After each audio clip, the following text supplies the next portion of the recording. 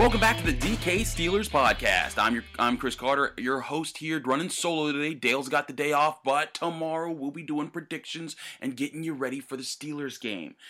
Today, we got to start by talking up about the Steelers offense. Now, Dale wrote an article that's at the top of the site after Roethlisberger spoke Wednesday morning, and it's about just basically the offense and where they are right now.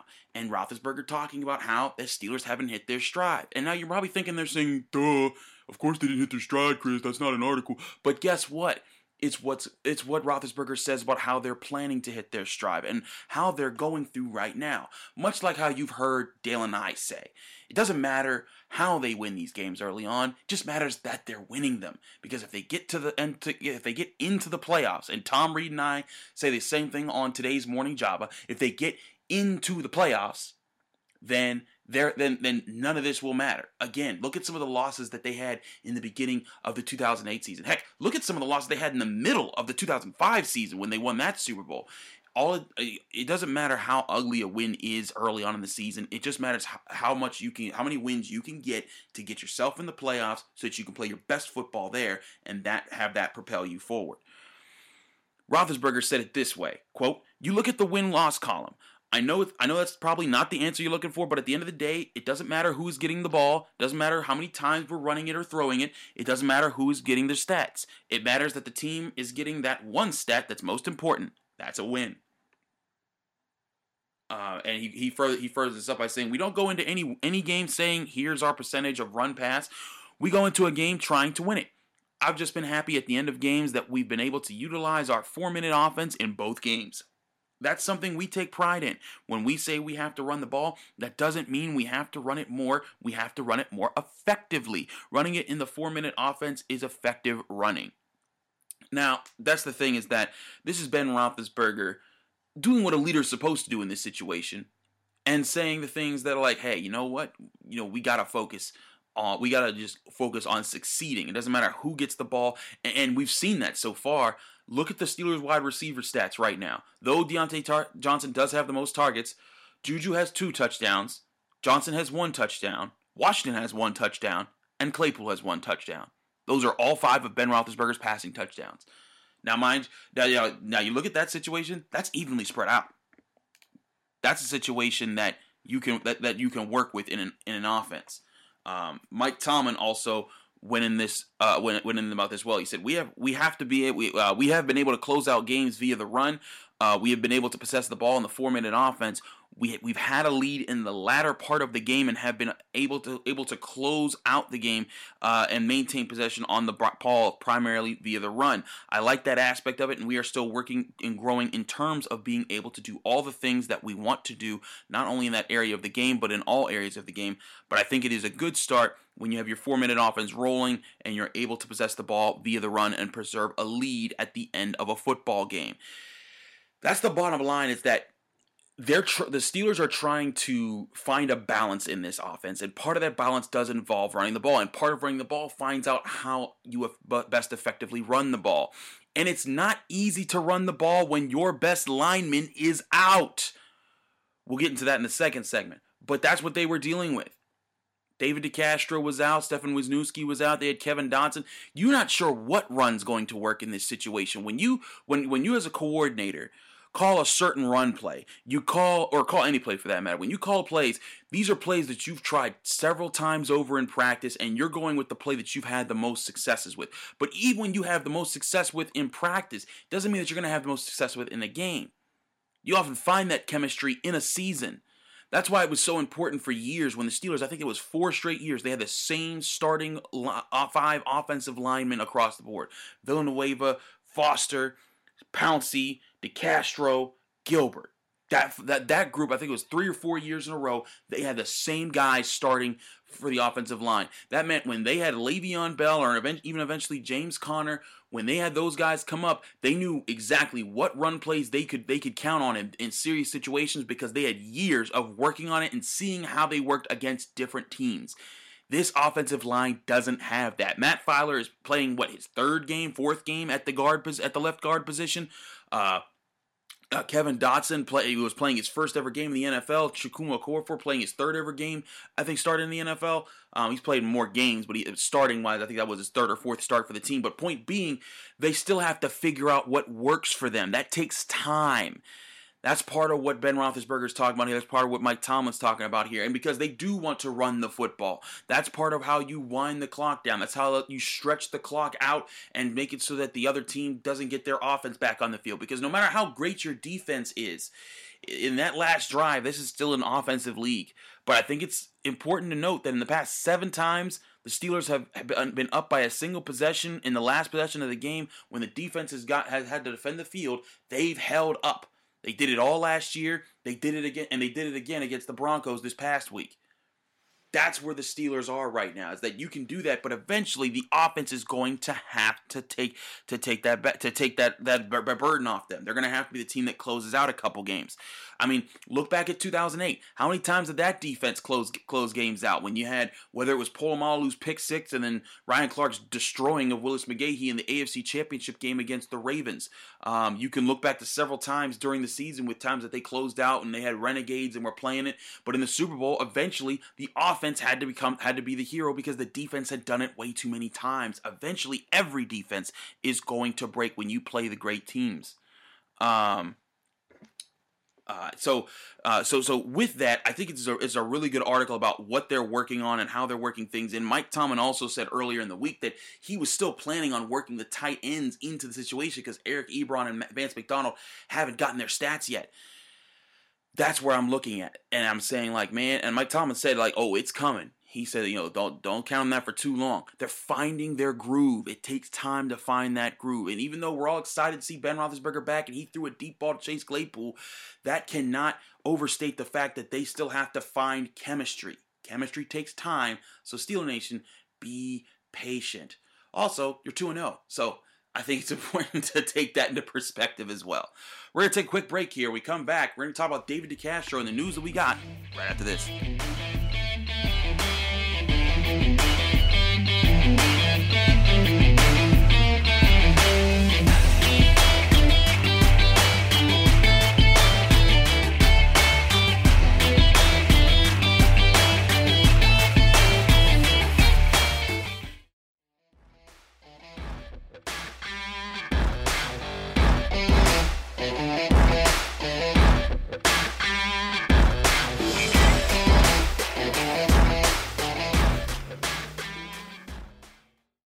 Welcome back to the DK Steelers podcast. I'm your host, Chris Carter, running solo today. Dale has got the day off, but tomorrow we talk predictions. Before we get there might be an important factor for the Steelers prediction because we saw David DeCastro back on the field. Now, we said that this might happen, that this could happen. Dale was saying he was confident, but we finally saw it, and there was some excitement amongst the Steelers. Juju Smith-Schuster said it on Wednesday in his media session. He said having him back would be huge for us. And then David DeCastro was seen in practice making plays, or making blocks rather. So it's good to see that. He sat out the entire first week of padded practice, returned for a week during the training camp, then was out for the rest of the was seen when they did the sort of the mock game on August 29th. Then after they did the mock game, you saw that he was out for the rest of training camp. You haven't seen him the first or second weeks. Mike Tomlin said this guy would be back, and here he is practicing on Wednesday. We'll see if he keeps going on Thursday. That's going to be interesting to keep going. But we look at the situation with David DeCastro, and I can't overstate how important he is. When I say that there's an anchor to the offensive line, he is an anchor. And an anchor means the guy that everyone can play around and depend upon. Because when you do that, you can count when you have that guy, it makes everyone else's job easier. We love Ramon Foster, and he's here part of our team here at DKPittsburghSports.com. But in those primary years when Le'Veon Bell was trend-setting in the NFL with all the numbers he was putting up, the anchors of that offensive line were Pouncey, DeCastro, and Gilbert. They were the dominant forces. Ramon Foster was a very good guard as well. But I think even he would say, like, those were the big names. And Pouncey and DeCastro were the guys making all pros. I think it's a shame that Gilbert never got to the Pro Bowl. And then Villanueva also filling in very well for the team. I think that, he's had some up and downs since then. But the point was, Villanueva could kind of focus on his job and not have to back anyone up when he had Foster next to him. Foster didn't have to worry about anything because he had Pouncey. Pouncey didn't have to worry about anything because he had Foster and DeCastro around him. And then DeCastro didn't have to worry anything. It goes down the line. You see where I'm saying with this. But you look at David DeCastro. You look at how this team. You look at him coming back, and you see how this team's built this year. They still got to learn how good Okorafor is going to be because he's the right tackle now in Zach Banner's absence.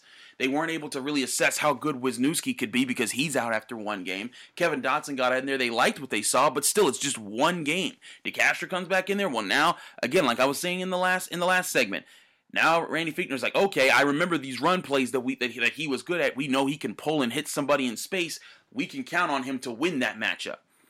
That's going to help for the long run. David DeCastro being back is huge. Now, for the rest of the Steelers injury report, players that were held out of practice were Juju Smith-Schuster with a knee injury, Deontay Johnson with a toe injury, and nose tackle Tyson Alualu with a knee contusion. It was there were guys giving coaches days off. Were Ben Roethlisberger, Marquise Pouncey, Cam Hayward, and Stephon Tuitt. I think that, again, I said this last week. Don't panic just yet.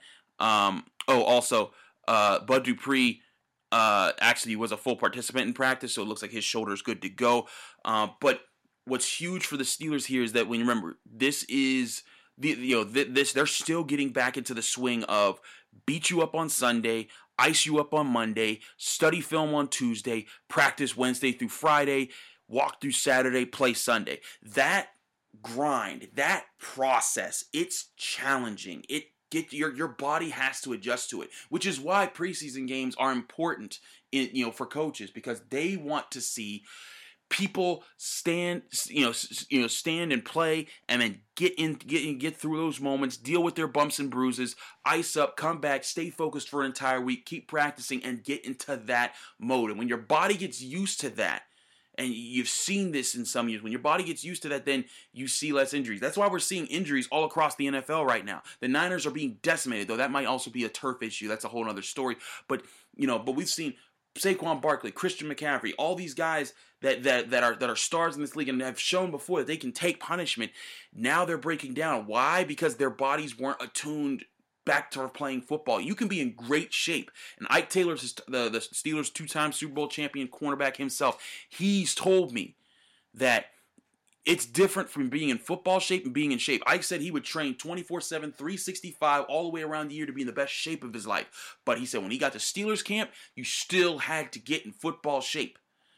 And then you had to get used to it. Now, what's crazy is some people often talk about, the 70s, they were rough and tough. Well, the 70s, they had 6 preseason games. They had like 2 months almost of training camp. That process was ground into them. And by the time the actual season came, your body was used to that process. Now, the thing is also, you get more concussions, more lifelong injuries. The studies have shown that those prolonged effects do impact your quality of life. So the NFL has to find that balance of, okay, we got to get these guys into a time system of getting ready to play, but also we have to make sure that they are not being overexposed to blunt force trauma the way that you are in football. And part of that trauma, that's part of the game. Hits are going to happen. Bruises and bones breaking and things like that. That's all part of the physical sport.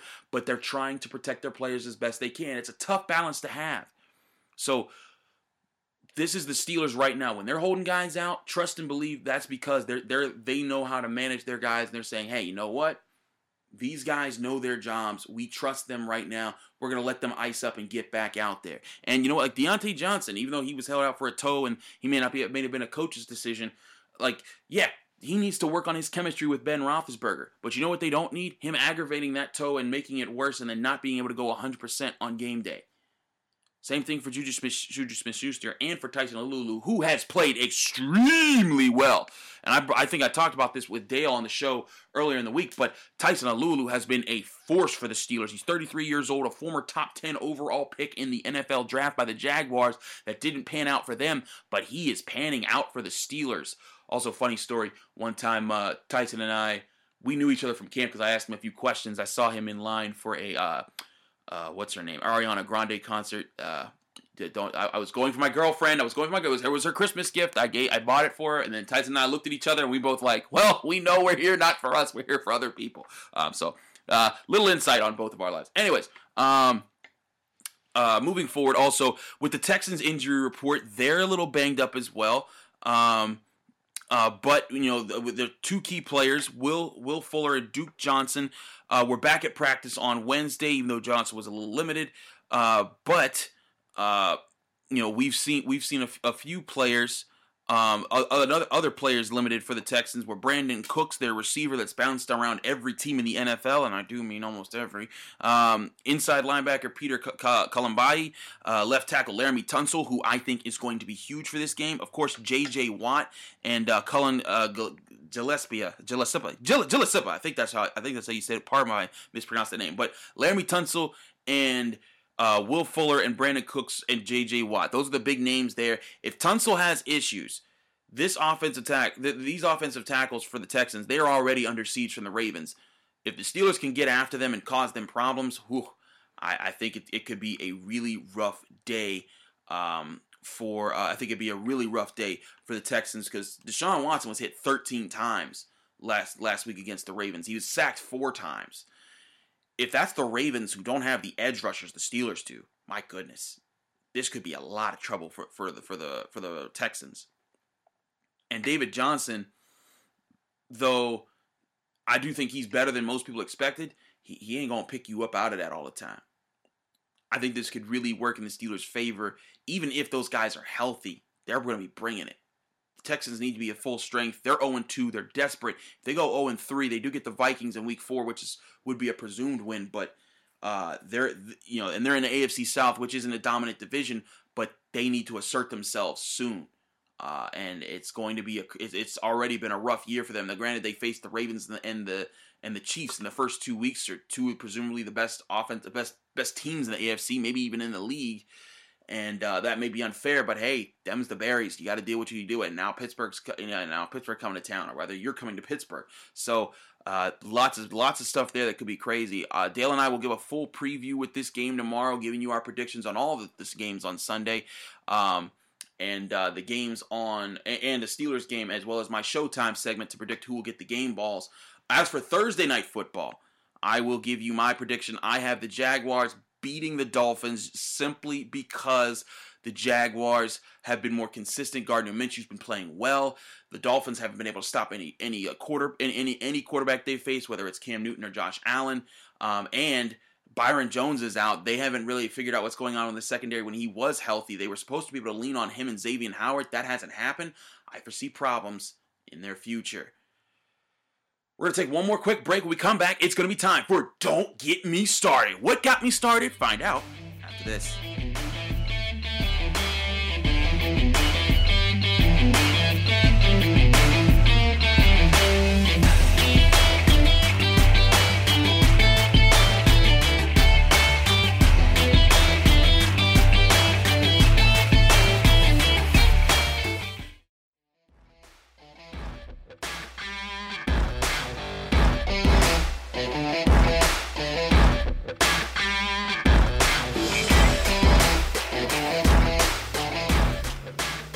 Welcome back to the DK Steelers podcast. I'm Chris Carter, and you're listening to Don't Get Me Started. Don't get me started about TJ Watt's chances to make MVP or defensive MVP for the NFL. This is Chris Carter here from the DK Steelers podcast with a Don't Get Me Started rant here.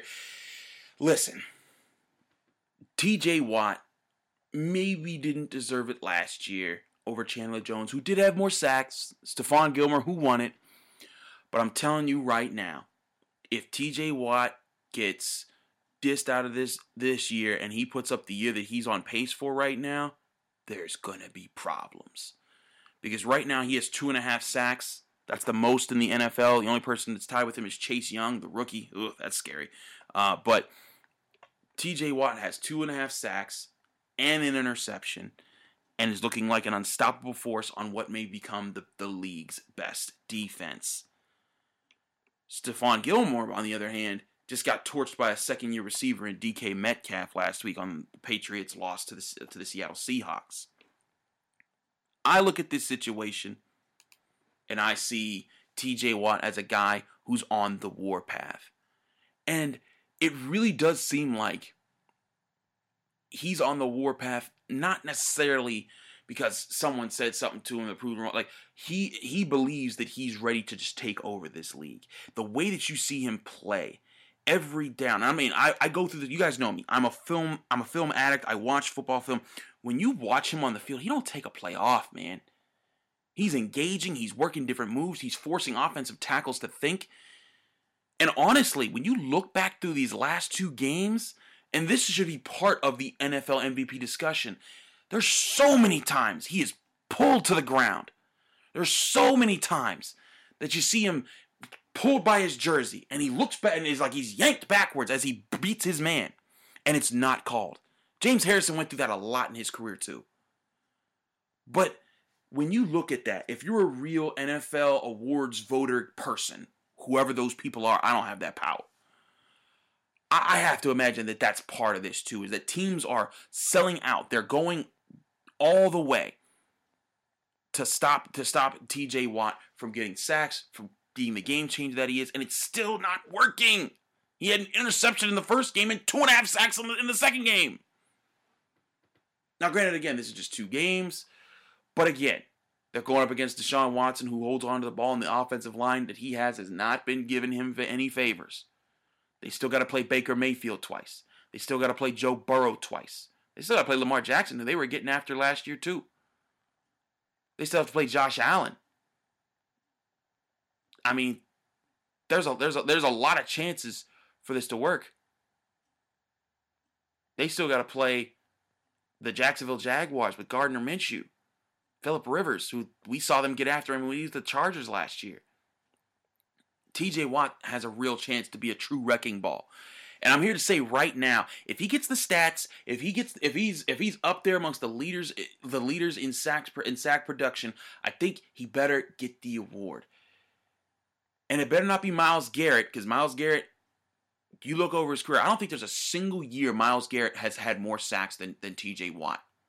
And that's with them being drafted in the same draft class. TJ Watt was drafted, third to last in the first round? Myles Garrett was drafted first overall. He's outperforming everybody. Like, in a redraft right now, I think that the Browns they might not say it openly, but I think they would take TJ Watt with a first overall pick, if you got to know who was who right now. Now, I also think that TJ Watt, I don't know, I've never been in these voting rooms. Now, Dale's been in Hall of Fame voting rooms. He knows the politics of those games. But I do wonder if his Watt name will hurt him or help him in those situations. Or if it won't matter. Maybe it won't. But I can see some people being like, you know what? We've given the Watts enough. J.J. Watt won it 3 times. Enough is enough. Let's give it to other people. Or that people might say, yeah, you know what? I remember that name. That's a good name. I like TJ. Congratulations to him. I'm going to give him a vote. But honestly, keep watching this game. And I'm saying this because I have the full and utmost confidence that he's going to put together a complete year for the Steelers. Again, he's done it before.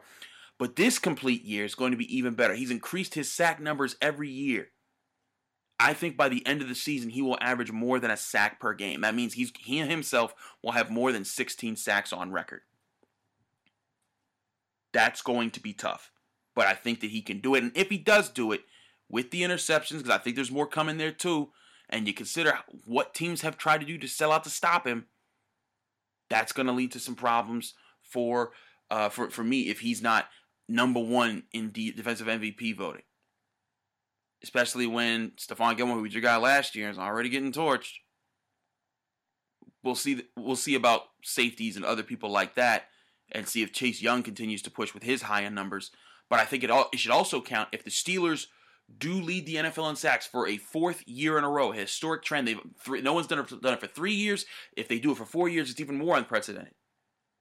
But if TJ Watt's part of that legendary defense and part of getting the team to the playoffs for the first time in 3 years, and if this team goes far and he's the MVP of the team, that needs to be counted into consideration over someone who gets a lot of sacks on a team that stinks. Or a defense that's not all the way there. You just get sacked because your defense is just always out there because no one else is doing it for you. Because the Steelers still got a loaded defense. The rest of the front four is great. The secondary's talented. The linebackers are moving sideline to sideline. It's there. And I truly think that if you're looking at this and you're being realistic Steelers fans, you will have a strong case for TJ Watt. And do not stay. If he averages over a sack a game by the end of the season, you all should ride at dawn. You should go right out there and be like, you know what? We're tired of this. Get the defensive MVP. We've had enough of this. But y'all got me started. And this has been Don't Get Me Started here on the DK Steelers podcast. Thanks for listening to the show. If you're enjoying the show, please leave a 5-star review with a positive comment on Apple Podcast. If you're liking it, also subscribe. We're on Apple, Spotify, Stitcher, anywhere podcasts are hosted. However you get your podcast, you can also get us. We also have the DK Pirates podcast, the DK Daily Shot. We've got Noah's No Doubters and Noah's Down Memory Lane. All of those podcasts are available right here on this channel for you to just download and listen to every day, whether you're headed to work, you're at work, you're coming home for work, you're getting ready for work, whatever. If you're just at home chilling, we are fun. We're glad to have you with us. And we're going to have a lot more fun tomorrow when Dale and I give our picks for every single game this weekend. And we go into my Showtime segment. From Chris Carter here at DKPittsburghSports.com. Thanks for listening. Be back here tomorrow.